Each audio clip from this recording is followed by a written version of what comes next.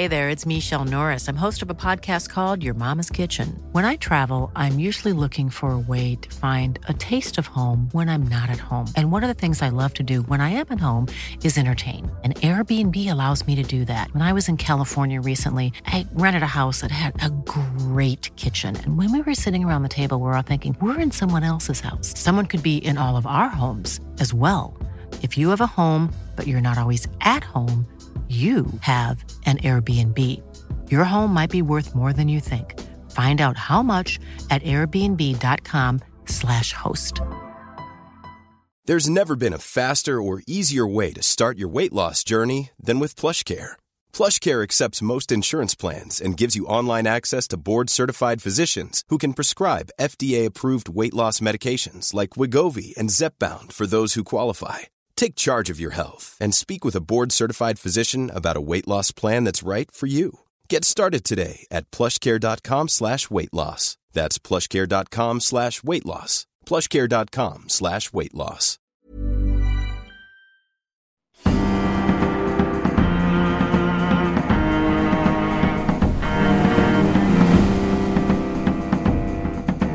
From the Society for Nautical Research in partnership with Lloyd's Register Foundation, I'm Sam Willis, and this is the Mariner's Mirror podcast, the world's #1 podcast dedicated to all of maritime history.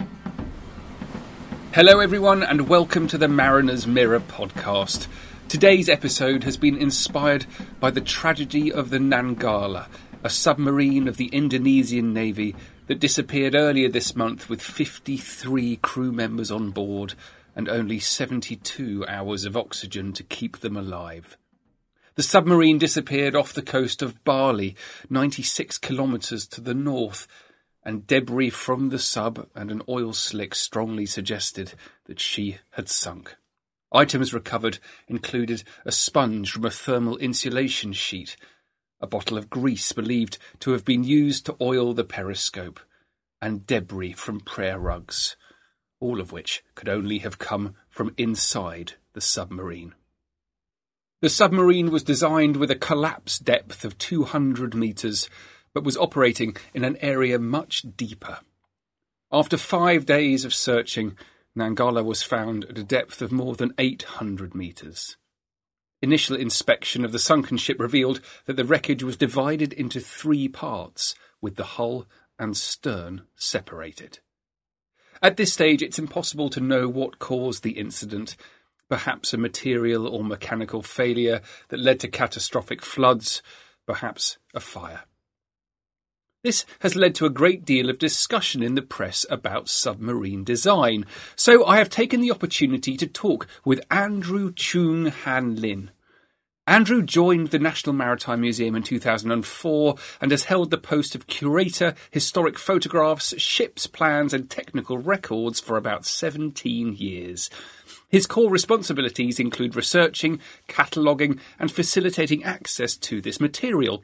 Although the collections in his care comprise a vast range of periods and subjects, Andrew's particular research interests are the Royal Navy, the US Navy and Imperial Japanese Navy during the period 1860 to 1945. This field of expertise has allowed Andrew to help us explore the fascinating history of British K-class submarines. These were steam-driven submarines, designed and built during the First World War, and they were generations ahead of their time. But of the 18 that were built, 6 sank, and none of them through enemy action. Only one ever actually engaged an enemy U-boat, and its torpedo failed to explode. Their name, K-Class, earned them the nickname Calamity Class. Among the many and wonderful archives at the Caird Library in the National Maritime Museum in Greenwich is the magnificent ship plans collection, and one of the finest surviving plans of them all is of these K-class submarines. To go with this audio episode, we have animated one of these ship plans to help make sense of the infinite intricacies in this most beautiful but very complicated drawing. So do please find that video on the Mariner's Mirror YouTube page and also on the Instagram channel and the Society for Nautical Research's Facebook. But for now, do please enjoy listening to Andrew talk about this extraordinary moment in the history of submarine design and the troubled history of the British K-class subs. Andrew, thank you so much for talking to me this evening. Sam, it's a real pleasure to be here. Let's just start about talking about this terrible tragedy in Indonesia. What are your thoughts about that? Well, to be honest, I don't really know what to think. It's early days, really. I know very little about the specific submarine that has been lost, but I know she's a derivative of the old West German Type 209 diesels, which have a wonderful reputation for reliability and serviceability. I would be fascinated to know what the Indonesian investigation throws up when they've completed their analysis. I find the fact that the submarine's been found in 3 pieces rather shocking. I'm curious to know what happened there. Yeah, I mean, there's so much to be discovered there. I mean, the good thing about it, I suppose, from our perspective, is it allows us to talk about the design of submarines in the past, and particularly to focus on what we're going to talk about today, which is the K-class subs. And I'm really fascinated by these because they were so far ahead of their time, but at the same time they had significant design problems, didn't they? They did indeed. I'm a great admirer of the K-class and the efforts that went into making them work, but you are quite right. They I won't go as far as to say they were foredoomed, but it was very much an uphill challenge for their designers, particularly in terms of the technology that they were working with at the time and what they wanted to achieve with that technology. Yeah. Let's start with what they wanted to achieve, because they wanted a high-speed fleet submarine, didn't they? Tell me about that. Well, the idea that you could have a submarine that could accompany the battle fleet was a very attractive one, because most senior officers still thought in terms of set-piece fleet battles. And one of the great frustrations of submarine technology was that virtually all submarine designs were too slow and they couldn't keep up with the fast battleships and battle cruisers. Just prior to the K-class, the British had developed the J-class, which showed a lot of promise. These were fast subs. They weren't fast enough to keep up with the fleet, but it gave the Admiralty the hope that something could be developed which could. And they wanted a submarine that could exceed 24 knots, which at the time was regarded as an impossibility.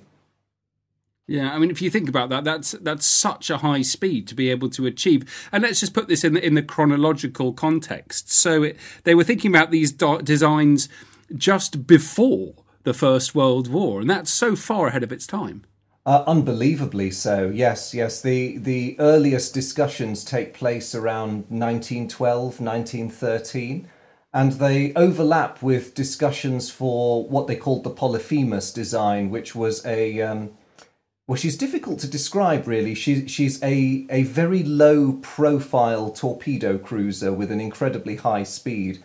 But the dimensions and the sorts of things they wanted to get out of Polyphemus are very similar to what they end up with the K-class. And although nothing is provable, because unfortunately the paper trail is not as dense as we would like it to be, one wonders whether the abandoned Polyphemus design had a new lease of life in the K-class. Yeah. Well, let's just talk. You mentioned their size there. That's interesting. And they were trying to build an enormous submarine compared to what had ever been before.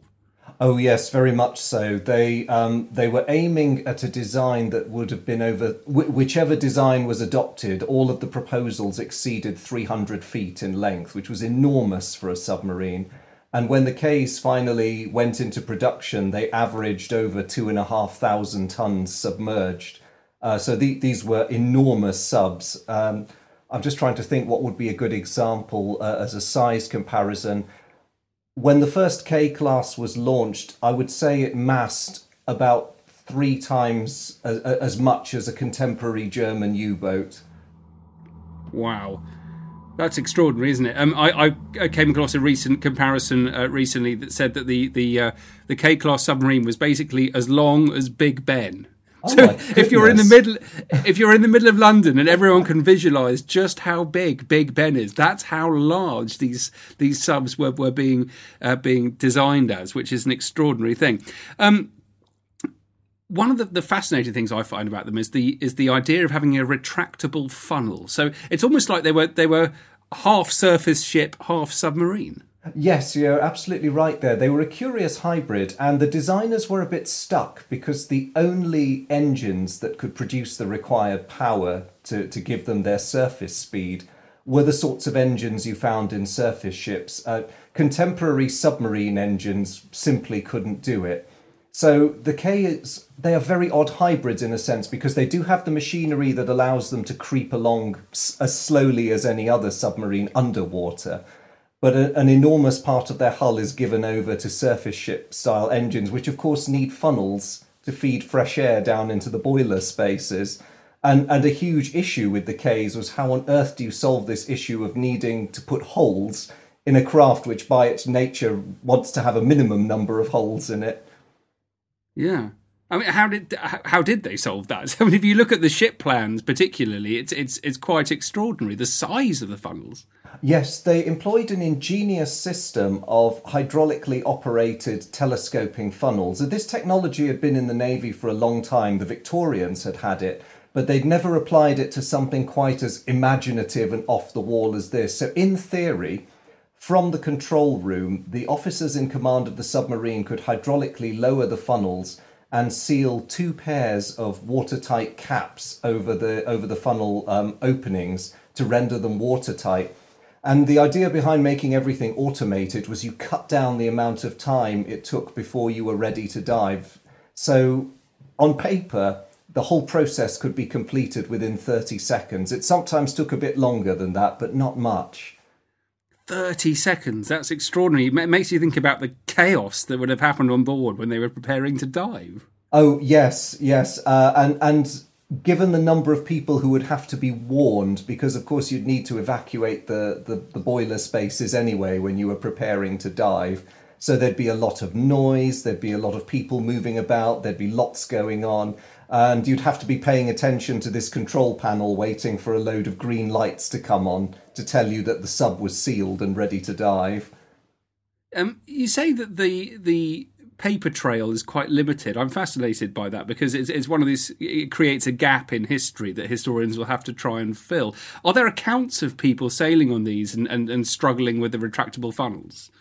Yes, there are quite a few accounts. The Ks seem a very divisive class of boats. Some of their former crew and captains loved them, others absolutely loathed them. A couple actually changed their minds over the course of time. So, in general, you get favourable comment. There's a lot of esprit de corps in the 12th and 13th submarine flotillas, which were the K boats. But come the early 1920s and peacetime, a lot comes up to challenge the conventional wisdom that says that the boats were a success. The Admiralty, of course, maintained that they were a success, but their record, unfortunately, speaks against them there. And there is, of course, the terrible accident that befell K-13 when she was on her trials, and that was linked to a failure in the telescopic funnels, which sank the submarine in the Gareloch. Well, tell me about that failure. When was that? What happened? She was undergoing her trials. It was 1916, I think, and they had completed most of the manoeuvring trials and one diving trial successfully.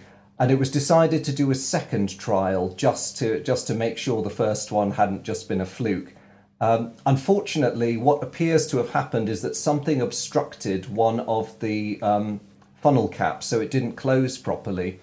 However, and this was a rather serious failure, in the control room, the indicator board appears to have gone green across the board. So the poor fellows in the control room thought that everything was sealed up and ready to go. And so they dived the boat, not realising that there was an open hatch. And because of the size of the aperture, it's believed that the water, when it began flooding into the boiler spaces, came in at a rate of about 30 tonnes a second. So for men who are caught by surprise and have very little time to react, you're not going to be able to close and shut a watertight door in the face of that amount of water. So K-13 sank very, very rapidly with 81 men aboard her. Where did that happen? Up in the Gareloch in Scotland, where she was undergoing her trials. And has her wreck been discovered? It was raised. It was raised. They managed to salvage the hull a short while later, and amazingly, they rescued something over 40 men. So there were a lot of fatalities, but many of the people aboard, and this was a mix of submariners and civilian contractors who were trapped inside the submarine for quite a long time, but they managed to get them out in the end. What a wonderful story. Yes, it was one of the more positive outcomes. K-13, grim though it is, was hosed out, refitted, and put into service anyway. I wonder, I mean, one of the real strands in the news was how long the poor Indonesian submariners had before their oxygen ran out. It makes me wonder how long they had to actually get the survivors of the K-13 up. Do we know that? We don't know for sure how long they would have had. It wouldn't have been long if the salvage operation hadn't been as quick as it was. One of the senior officers was able to make the surface and make contact with the salvage ships, so he was able to direct their operations and help them locate the submarine. That was crucial, because arriving on the scene was what really guaranteed the rescue of the men inside. They were able to connect an air hose to the end of the submarine that held the survivors, and so keep them going that way. And because of the unfortunate experiences the Royal Navy had had with submarines in its early days, they didn't just have the capacity to send the men air, they were even able to send them rations as well. So it didn't matter that they were trapped down there for, well, it was a matter of days in the end. They were able to keep them alive until they could refloat that side of the submarine. It opens up a whole window into the history of sea trials for submarines, about which I know nothing at all. But it makes you realise that, you know, that there has to be so much infrastructure around it and preparing for the worst. Should we talk a little about the earlier failed trials, that, you know, the sore experiences that the Navy had had? Yes. Well, for the most part, we were quite fortunate, or at least the Navy was, I should say. Most of the sinkings occurred in shallow water. It was easy to rescue the men. There were one or two cases with the early boats where they simply dived and did not come up again, and they weren't found until it was too late. The other great danger for submarines in the early days was manoeuvres, and this never stopped being a danger, but very often merchant shipping in the submarine's operating area was not warned that there were submerged submarines. And so it was not uncommon for a submarine to disappear during an exercise, and a few days later a merchantman would put in to be docked for repairs because it had hit something that had damaged its hull, and of course the crew of the merchant ship would have no idea what had done this. The one submarine disaster that is remembered most after the Ks actually occurs later, at a time when you'd have thought this sort of thing wouldn't happen anymore. But in the late 1930s, HMS Thetis was undergoing her trials. She'd been built at Laird's in Liverpool, and she suffered an accident and sank in similar circumstances to K-13, uncontrolled flooding, and lots of people were trapped inside the submarine. Only this time, tragically, none of them were rescued, and this was 1938, I believe. Yeah, it makes you realise that, you know, the early history of submarine warfare goes back to the 19th century, and makes me think of what was going on in the American Civil War, and, you know, the other examples of people really braving a new world and having the courage. You know, if you compare it to people flying to the moon, it's really not that incomparable. I mean, you get into a craft and you don't know exactly what's going to happen to you. No, I think it's a very good comparison, actually. And you're right, the isolation when you're in a submarine it is very similar to the isolation that you would get in a spacecraft, because realistically, if you're in a vessel that relies on secrecy to ensure its operational effectiveness, the downside of that is if something goes horribly wrong, half the time your own side doesn't know where you are. Yeah. Oh gosh, that's something to think about, isn't it? Ooh, so, yes. Not only was there a problem with sealing the hole in the funnels, but they weren't very manoeuvrable, these K-class, were they? No, they were not. And I personally believe that one of the reasons they did not do well is that their crews were rushed into service. Ordinarily, with a vessel this complex, you would want a long period of training and familiarization. And it's not to say that the K-class crews were not trained, but they were having to learn on the job because their submarines were being commissioned and put straight into combat flotillas. And so every time you went out, it wasn't into a safe training environment. It was into an environment where you'd potentially meet an enemy. So you had the added stress of that. And the received wisdom seems to have been that if you put highly experienced submariners in command of these ships, then that would somehow solve the problem. But it didn't really, because even for a very skilled sub-skipper or a skilled crewman, this is something completely alien to you. You've never served in anything this big before. Their handling characteristics are very strange. Like any large submarine, they are sometimes prone to doing strange things. There are many accounts of K-class submarines suddenly nosediving and heading for the bottom. And most of the time, this problem could be solved, it could be corrected, and the crews just came back with bumps and bruises and a bit of gallows humour about what they'd just been through. But on one occasion, a K-class sub just vanished completely, and the fear is, I don't think the mystery was ever solved. It nosedived, but unlike the shallow North Sea, they couldn't count on the fact that the submarine was longer than the depth of the water. Yeah. Burrow is a furniture company known for timeless design and thoughtful construction, and free shipping, and that extends to their outdoor collection. Their outdoor furniture is built to withstand the elements, featuring rust-proof stainless steel hardware, weather-ready teak, and quick-dry foam cushions. For Memorial Day, get 15% off your Burrow purchase at burrow.com/ACAST and up to 25% off outdoor.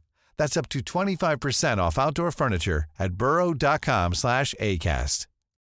Millions of people have lost weight with personalized plans from Noom, like Evan, who can't stand salads and still lost 50 pounds. Salads generally for most people are the easy button, right? For me, that wasn't an option. I never really was a salad guy. That's just not who I am. But Noom worked for me. Get your personalized plan today at Noom.com. Real Noom user compensated to provide their story. In 4 weeks, the typical Noom user can expect to lose 1 to 2 pounds per week. Individual results may vary. Hey there, it's Michelle Norris. I'm host of a podcast called Your Mama's Kitchen. When I travel, I'm usually looking for a way to find a taste of home when I'm not at home. And one of the things I love to do when I am at home is entertain. And Airbnb allows me to do that. When I was in California recently, I rented a house that had a great kitchen. And when we were sitting around the table, we were all thinking, we're in someone else's house. Someone could be in all of our homes as well. If you have a home, but you're not always at home, you have an Airbnb. Your home might be worth more than you think. Find out how much at airbnb.com/host. Gosh. One of the real shocking tragedies of the K-class subs is what happened at the Battle of May Island in January 1918. Tell me about that. The Battle of May Island was a terrible tragedy, and it has stamped an indelible, horrific mark on the memory of the K-class. Essentially, it was a large-scale fleet operation which involved both squadrons of K-boats. It was a night exercise, so the Grand Fleet was putting out, and they had effectively operated in a night cruising formation. So destroyers went ahead, then one of the K-boat flotillas, then battle cruisers 5 miles behind them, then more K-boats, and then battleships behind those K-boats. Now, operating at night in a formation like that, when you're in submarines that one wag described as vessels that had the speed of a destroyer, the turning circle of a battle cruiser, and the bridge and command control facilities of a patrol boat, is possibly asking for trouble and a misuse of this weapon that you have in your hands. But even then, arguably, the collisions that followed, because that is what happened. It's called the Battle of May Island, but there were no Germans present.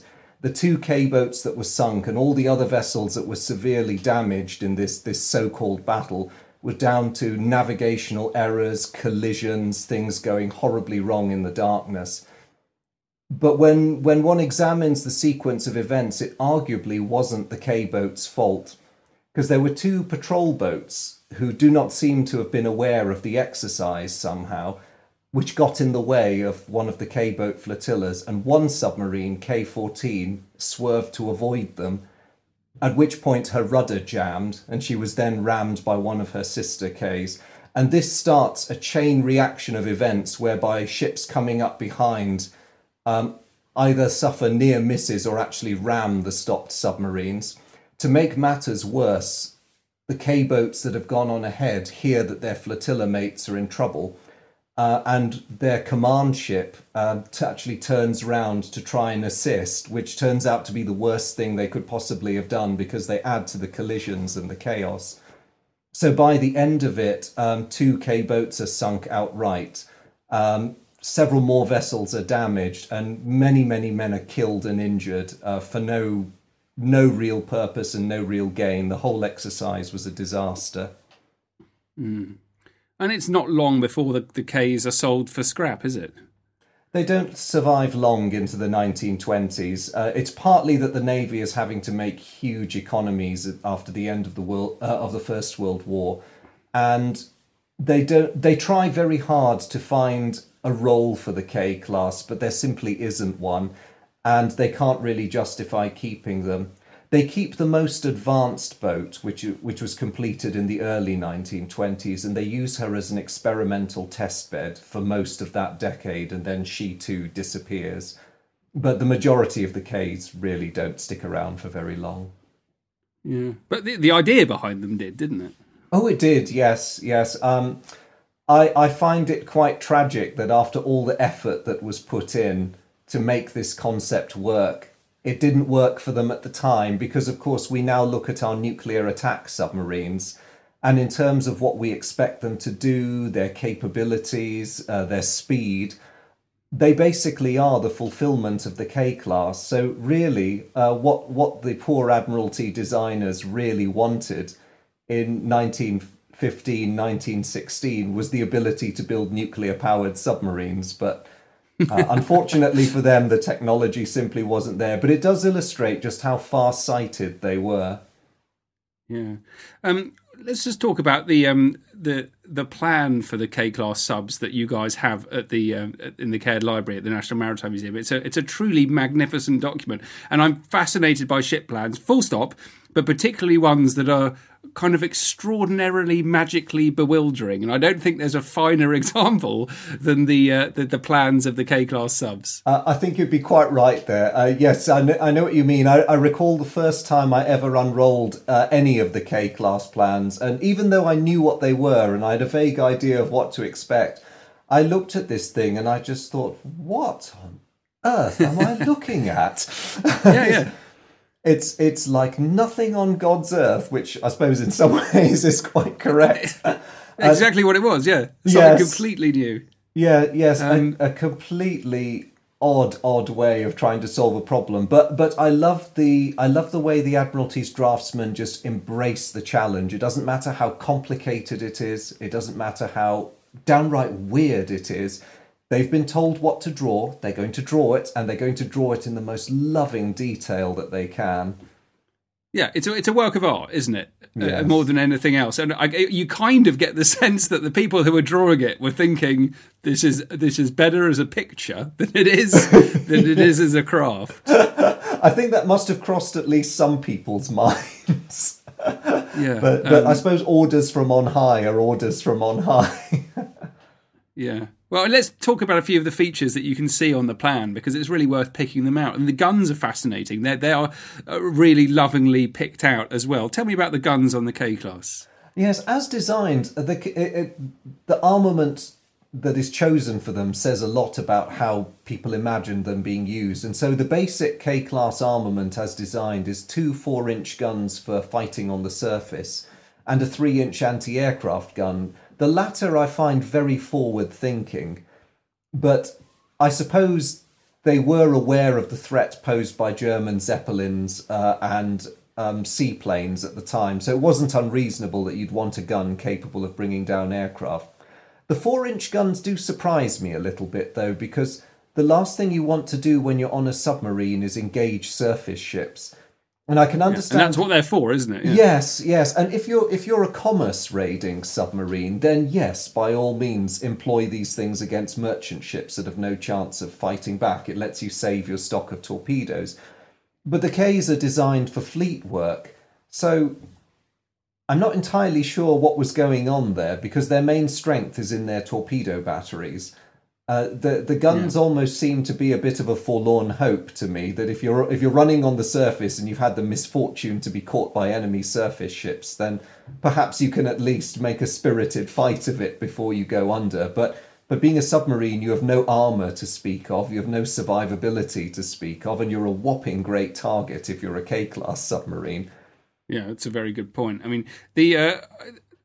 I'm fascinated by the fact that on the drawings there are several aspects of the drawings which actually didn't exist in practice. So you're looking at a drawing of something that was never actually used, and the 4-inch guns are one great example, because it was so wet that they weren't actually used. Yes, it was impossible to use them at speed, and that was another argument against having them, because the poor fellows attempting to use them would have either been soaked or washed away, especially if you were batting along at 24 knots at the time. But it doesn't stop the very odd experimentation, and as the war progresses, the Ks go through several armament changes. There's a photograph from about 1917 showing one of them, I believe it's K-22. They've taken away her after 4-inch gun and replaced it with a depth charge thrower, which is a fascinating thought, that you'd somehow use a submarine as a surface patrol boat to sink a U-boat. Yeah, but it existed, and then obviously you've got the drawings of the funnels themselves. You see, they're such a curious shape. They look a bit like a pizza oven, an enormous pizza oven, kind of put in the middle of a submarine, don't they? Yes, they do, and they look very, very weird indeed. Especially as if I recall correctly, they're drawn half lowered on the plan, aren't they? There's a profile of them straight, and they've also got the hinge bringing them down into the casing. So it leaves you in no doubt as to how they're supposed to work, but it does look very, very peculiar. There's something, I don't know whether it's just because we're so accustomed to seeing submarines, but there's something about the profile that just strikes one as intrinsically wrong. Yeah. And I'm reminded of a comment one of the midshipmen made when he trotted up to join, I think it was K-17.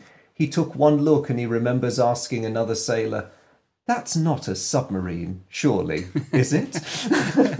But do you know what? I think the beauty of these plans is that they bring out the inherent submarine designer in all of us. I am not a submarine designer, but I took one look at it and went, "Oh, that's not going to work."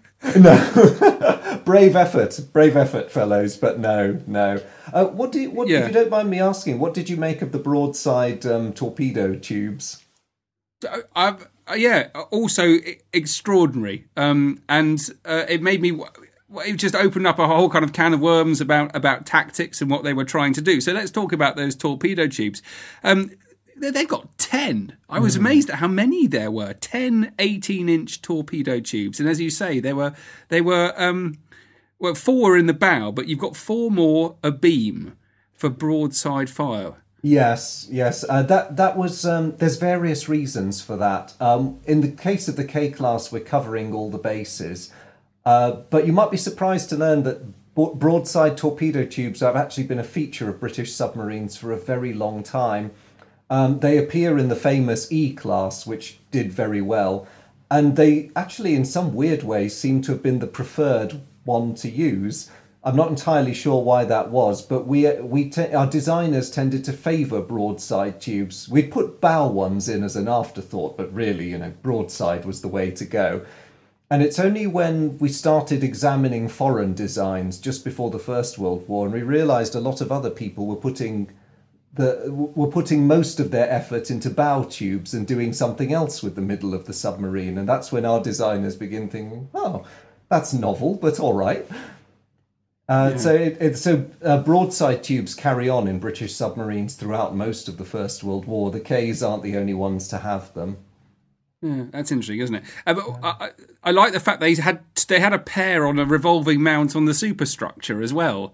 which is yet another feature which didn't kind of work in practice. Yes, it would have been washed to blazes by the spray, and the sheer interference from wind and wave made the operation of those tubes impossible, because of course they weren't automated. There had to be some poor fellows there actually manhandling the things round. So you'd never fire those underwater as well. This is another interesting commentary on how people envisioned the Ks being used.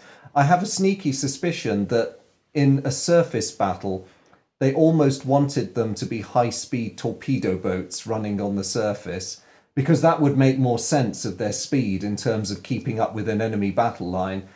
So the submerging would only take place if you got there ahead of the enemy fleet and wanted to set up an ambush. But if you turned up and they were already there and you needed to chase them down, then for the poor K crews, it would be a matter of pursuing them on the surface and trying to get into torpedo range. Weirdly enough, that's the concept behind the aforementioned Polyphemus type cruiser, that this thing would just charge along and rely on its very low profile to ensure its survivability, at least until it could get into range to launch its torpedoes. Yeah. Well, let's talk a little bit about the poor people on board. What was the crew like on the K-Class, considering it was so huge? Well, there wasn't much space. You would expect a submarine like that to have relatively luxurious accommodation for its crew, and sadly that was not the case. They needed just under 60 men, 59 I think was the exact number, and 59 people is very hard to jam into even something as large as a K-Class submarine, simply because it's very nearly twice the number of crewmen that you'd get in a conventional submarine. So all that apparent extra space vanishes very quickly. So for the ordinary men, you would have your bunks, which are little more than wire racks, and very uncomfortable, I'm sure, in between the torpedo tubes forward, in between the stowed torpedoes, everywhere you could jam a human being. In the machinery spaces aft, just aft of the engine room, you'd have some limited space where you could stick more people. The officers' accommodation would have been roughly amidships near the control centre, and their accommodation would have been better, as befitted men of their rank, but not much better.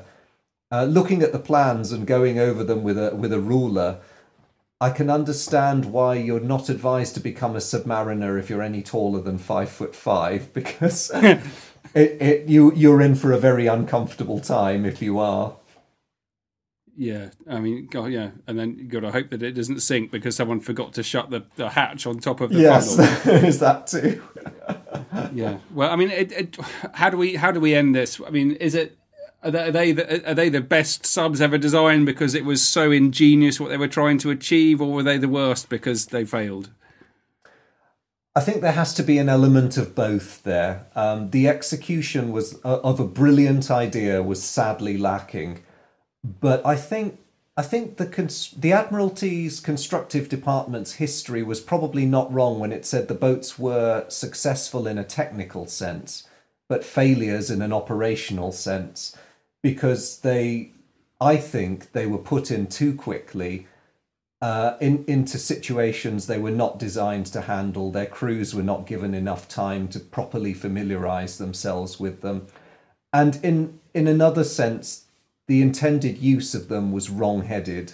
They were brilliant craft, but the tactical situation they were designed for was so specific that the chances of them being able to prove themselves in ideal circumstances were probably about as frequent as the chance the Grand Fleet got to show what it could do, and it only got that one chance at Jutland.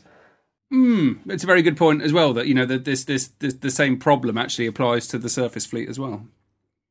It does, yes. But I think it's worth leaving the last word with the Germans, because like every other navy, the Germans had considered the idea of the high-speed cruiser submarine, and their designers had been given a similar set of specifications fairly early in the war. And rather flatteringly for their British counterparts, the German designers looked at the resources they had available, looked at the specs for this class of submarine, and their answer basically boils down to, you cannot do this, it's impossible. It is beyond the capacity of human technology to achieve such a device. It cannot be done. And yet in 1918, to their surprise and horror, because they don't know what happened at May Island, they see the British fleet has these enormous high-speed submarines, which a few years before they'd told their own navy were utterly impossible for anyone to create. So I think some credit must go to the Royal Navy for attempting it, even though it was a terrible, terrible failure in the end that cost the lives of nearly 300 people, both Royal Navy submariners and civilians who were working on them. But it was a brave effort, and perhaps some would say maybe worth trying. If they had been a success, we would have been singing their praises ever since, but it was not to be. Wonderful. Thank you so much for talking to me this evening. It's a new chapter in the history of the maritime world that I really want to find out more about. Thanks, Andrew. It's been a real pleasure, Sam. Thank you for the opportunity. Well, that's it for now. How can you help? Do please leave us a review wherever you get your podcasts. But if you listen on an iPhone, then leaving a review on the podcast app will be hugely beneficial. Of course, do also please tell all of your friends about the Mariner's Mirror podcast. But best of all, please join us. Join the Society for Nautical Research at snr.org.uk, and your annual subscription will go towards publishing the most important maritime history and towards preserving our maritime past.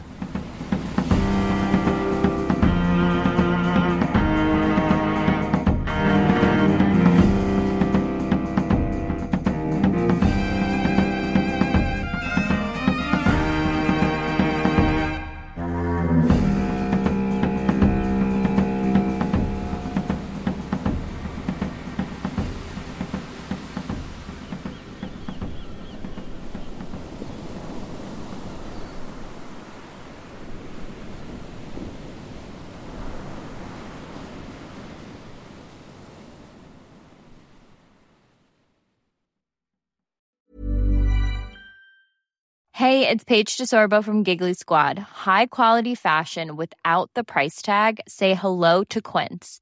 I'm snagging high-end essentials like cozy cashmere sweaters, sleek leather jackets, fine jewelry, and so much more. With Quince being 50 to 80% less than similar brands. And they partner with factories that prioritize safe, ethical, and responsible manufacturing. I love that. Luxury quality within reach. Go to quince.com/style to get free shipping and 365-day returns on your next order. Quince.com/style.